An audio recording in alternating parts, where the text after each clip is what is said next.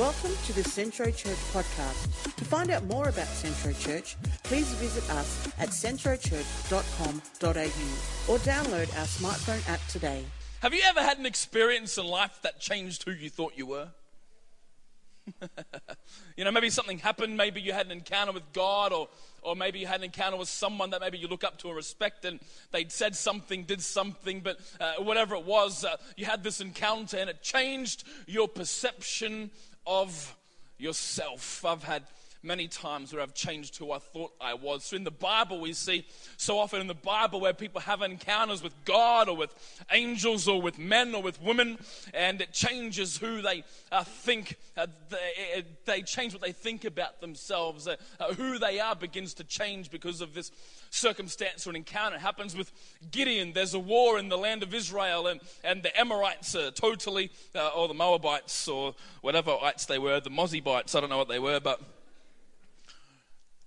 decimating Israel, and Gideon is hiding in a wine press, and the angel of the Lord comes to Gideon and says, "Gideon, you mighty man of valor." He begins speaking to the man what he's supposed to be.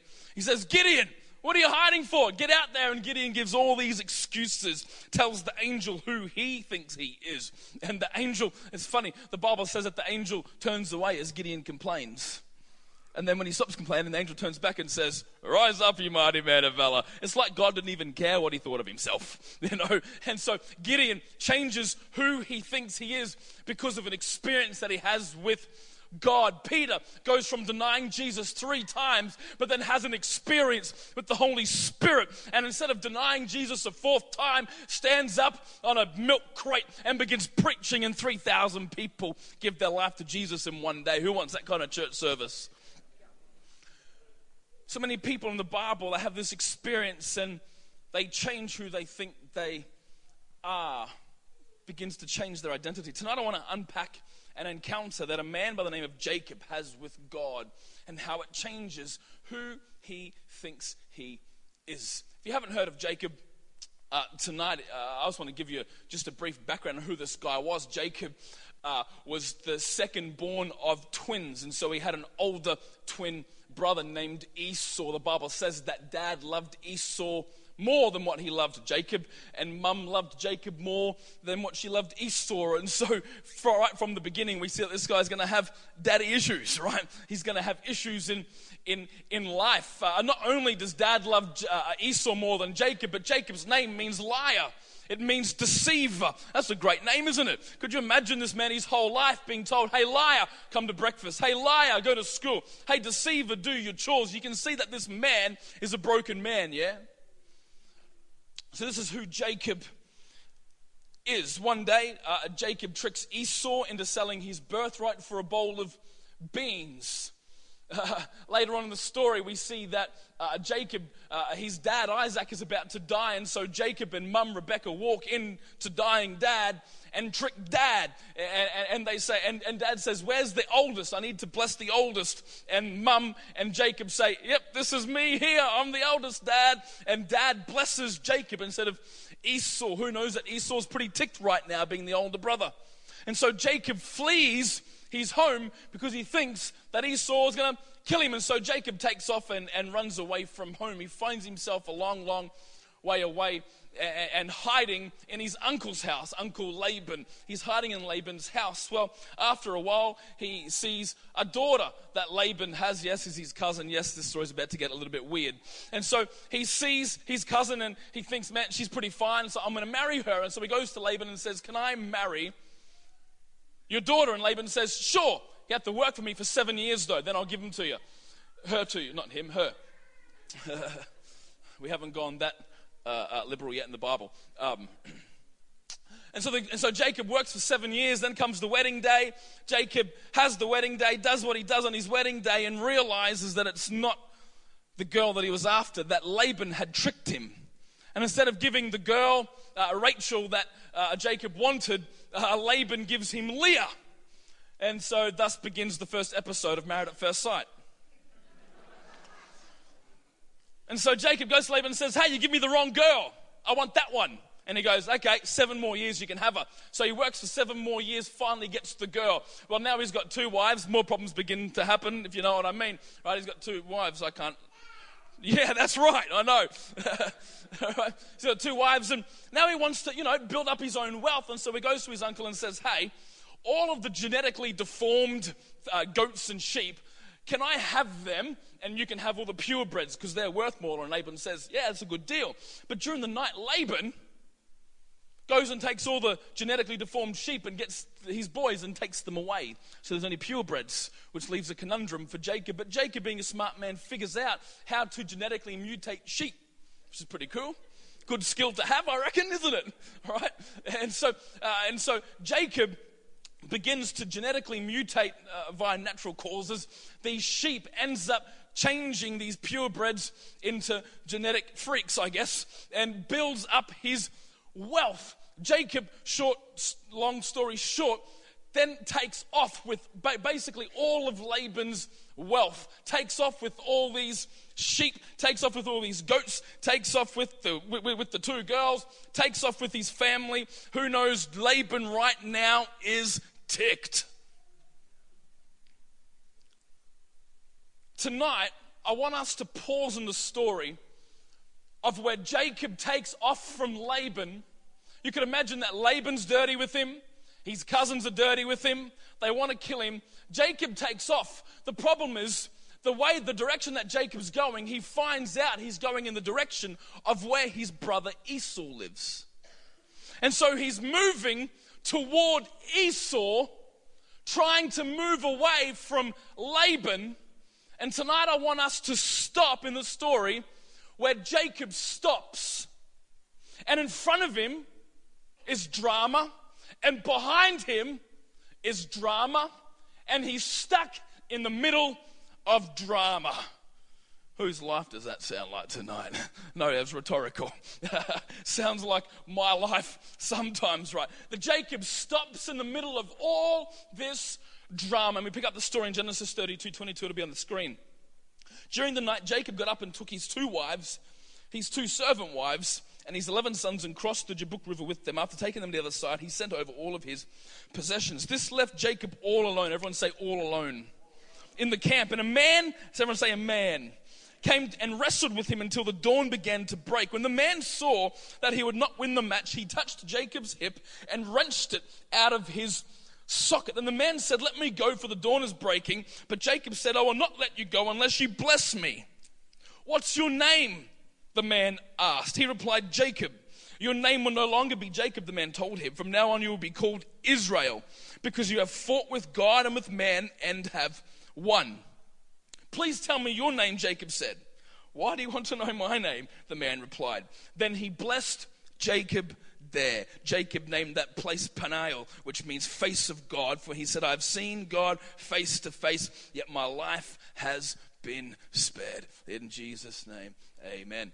And so tonight what I want to do is just bring out 3 things. This story is full of gold. This story is full of things. It would take us, we could almost do a 15-week lecture, not just on Jacob, but on this story alone. Yeah, and so there's so much in here. But tonight I just want to bring out 3 things that I think if we can just take 3 of these things and apply them to our lives tonight, I just think that, life is going to be better, because we don't need to trust in ourselves, but we can trust in God.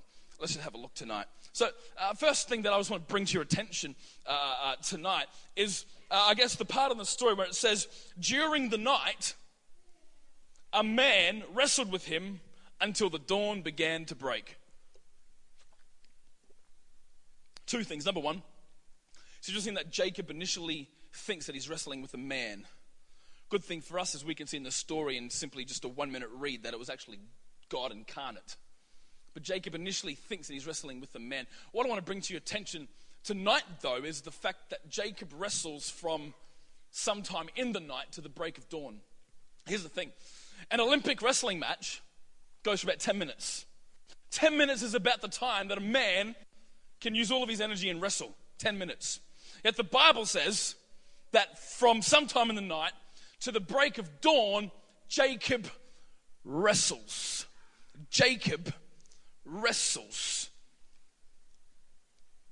You know, for Jacob to last more than 10 minutes, for Jacob to last a long time during the night, I want to suggest to you tonight that in the midst of this wrestle, not with the man, we know it was with God, but in the midst of this wrestle with God, Jacob finds a new strength. The first thing is that Jacob finds for himself a new strength. In this encounter that he has with God, he finds for himself a new strength. You know, Isaiah 40 says this: He gives power to the weak and strength to the powerless. Even young people become weak and tired, and young men will fall in exhaustion. But those who trust in the Lord will find a new strength. They will soar high like eagles. They will run and not grow weary. They will walk and not grow faint. You want to know tonight how to keep your soul engaged with strength? It's simple. Stay connected to Him. It's that simple. You want to find new strength in your soul? Then stay connected to Him. Have you ever gone for an exercise or gone and played sports and you didn't want to? You felt lazy. You felt a little bit lethargic. You didn't want to, but you did anyway. And after the exercise, you feel good. Have you ever noticed that?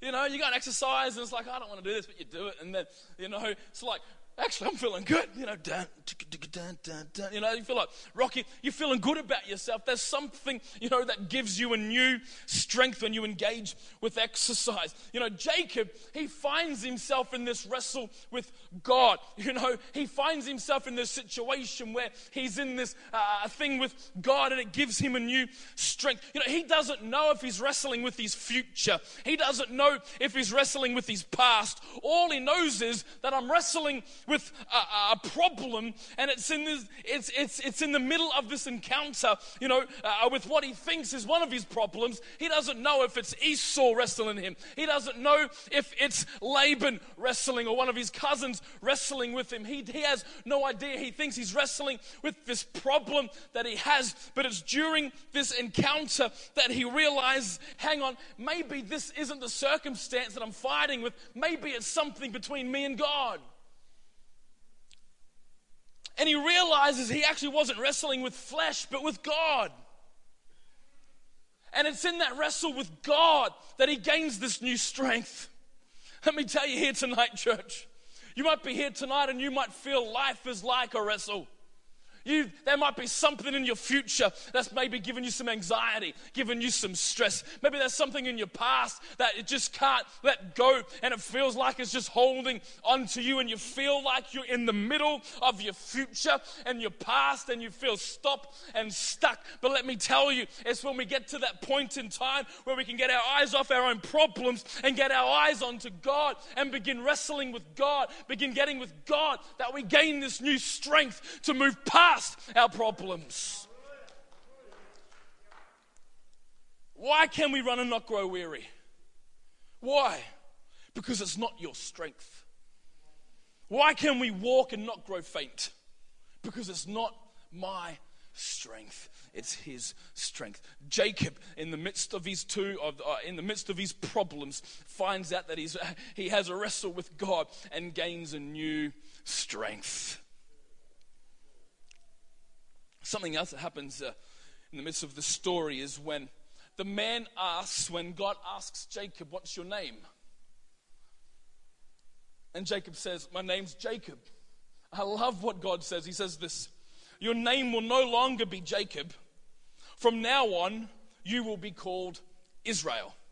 You will be called Israel. You know, God basically is saying to Jacob, he's basically saying, hey, you know, where I want to take you, where I have destined your life to be, where I need to get you to, I actually need to change your name, Jacob. Actually, where I want blessing to flow through you. Actually, you can't afford to be a liar anymore. You can't afford to be a deceiver anymore. You can't afford to be so self-aware of your shortfalls anymore. You can't afford to think who you are. You can't afford to be who you think you are. You need to know who I think you are. That's what God's saying to him in this wrestle. He's saying, Jacob, hey, liar, you're not that anymore. Because what I have for you, the future that I have for you, you can't be called that. You can't think of who you are. You need to know who I've called you to be. That's what God says in this situation. God's saying, Jacob, listen, I understand that your whole life you've been called this. I understand that you might be a product of your environment. But let me tell you this, Jacob, it's a new environment right now. You're in a new environment. And so you need a new name. You need a new identity. You know, God's saying, I don't want you telling me who you think you are. Because it doesn't matter. In the words of Rocky, it doesn't matter. Any WW, that was for you. Where's Ben Gauchi? That was for you. There we go. If you smile. Anyway, who loves WWE? Just me and Ben. Great. Awesome. God doesn't want me telling God who I think I am. God doesn't need you telling him who you think you are. God, I can't. I'm not as talented. I don't have that kind of freedom. There's something in my life. There's this issue that I'm struggling. God doesn't want you telling him who you think you are. In this story, God asks, what's your name? He says, Jacob. Immediately, well, you're not Jacob anymore because it doesn't matter. It doesn't matter. You're now called Israel. Israel means this: may God prevail. May God prevail. May God prevail. God's saying, Jacob, you're no longer this because it's not about you anymore. It's not about you anymore, but this is about me. It's not about what you think you can do. It's about what I've already done. And so God changes this man's identity of who he thinks he is. I love what Isaiah says when he says, but forget all that. It's nothing compared to what I'm about to do. I'm about to do something new. See, I've already begun. Do you not see it? I will make a pathway through the wilderness. I will create rivers in dry wasteland. What this is saying is this: I'm about to transform some things. And I'm glad that God is in the transformation business. Because otherwise Tim Spark would still be hanging out with drop kicks, smoking the wrong things, being with the wrong girls, and his life would be messed up. But I met Jesus, and he transformed who I was. He transformed my heart. He transformed how I think about myself. He transformed wisdom in my life. I thought that I could do my own things and do well, but he transformed how I thought and how I made decisions. I'm glad this morning, tonight, church, that God transformed who I was. Are you not glad that if you've encountered Jesus tonight, are you not glad that he's in the business of transformation? That he's transformed who we are. And so Jacob, in this wrestle, he finds this new strength in God. He gains this new identity. I don't know about you, but when I find new strength in God, when I find out who I am, that makes me happy. Wouldn't it you? And so Jacob, in the middle of this wrestle, finds a new joy.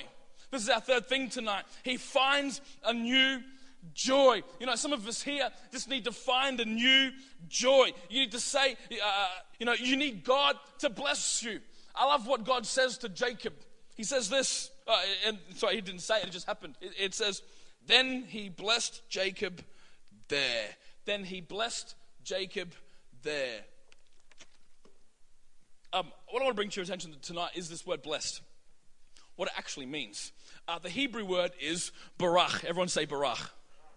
Get the everyone go barach. Say it again, barach. Fantastic. Fantastic. Everyone say fantastis. Say wunderlich. You just spoke Afrikaans and Hebrew all in the one sentence. Very good. The word here is barach. So then he barach Jacob. The word barach means to kneel. It means to kneel. It means to give praise. It means to worship. That's what it means. You would use the word barach when talking about God. So if you wanted to bless God, you would say, I'm going to go and barach God. I'm going to kneel. I'm going to praise him. I'm going to worship him. What I want to bring to maybe attention tonight is how scandalous this sounds right now when it says that not Jacob didn't barach God, but that God barachs Jacob. The word barach also translates into congratulating or adoring or applaud. Could you imagine for a moment what this does to this man? His whole life he's been told he's a liar. He's been told he's a deceiver. He has this wrestle with God. He now finds a new strength. He's now been called a new name. And then God stops, takes a step back and just...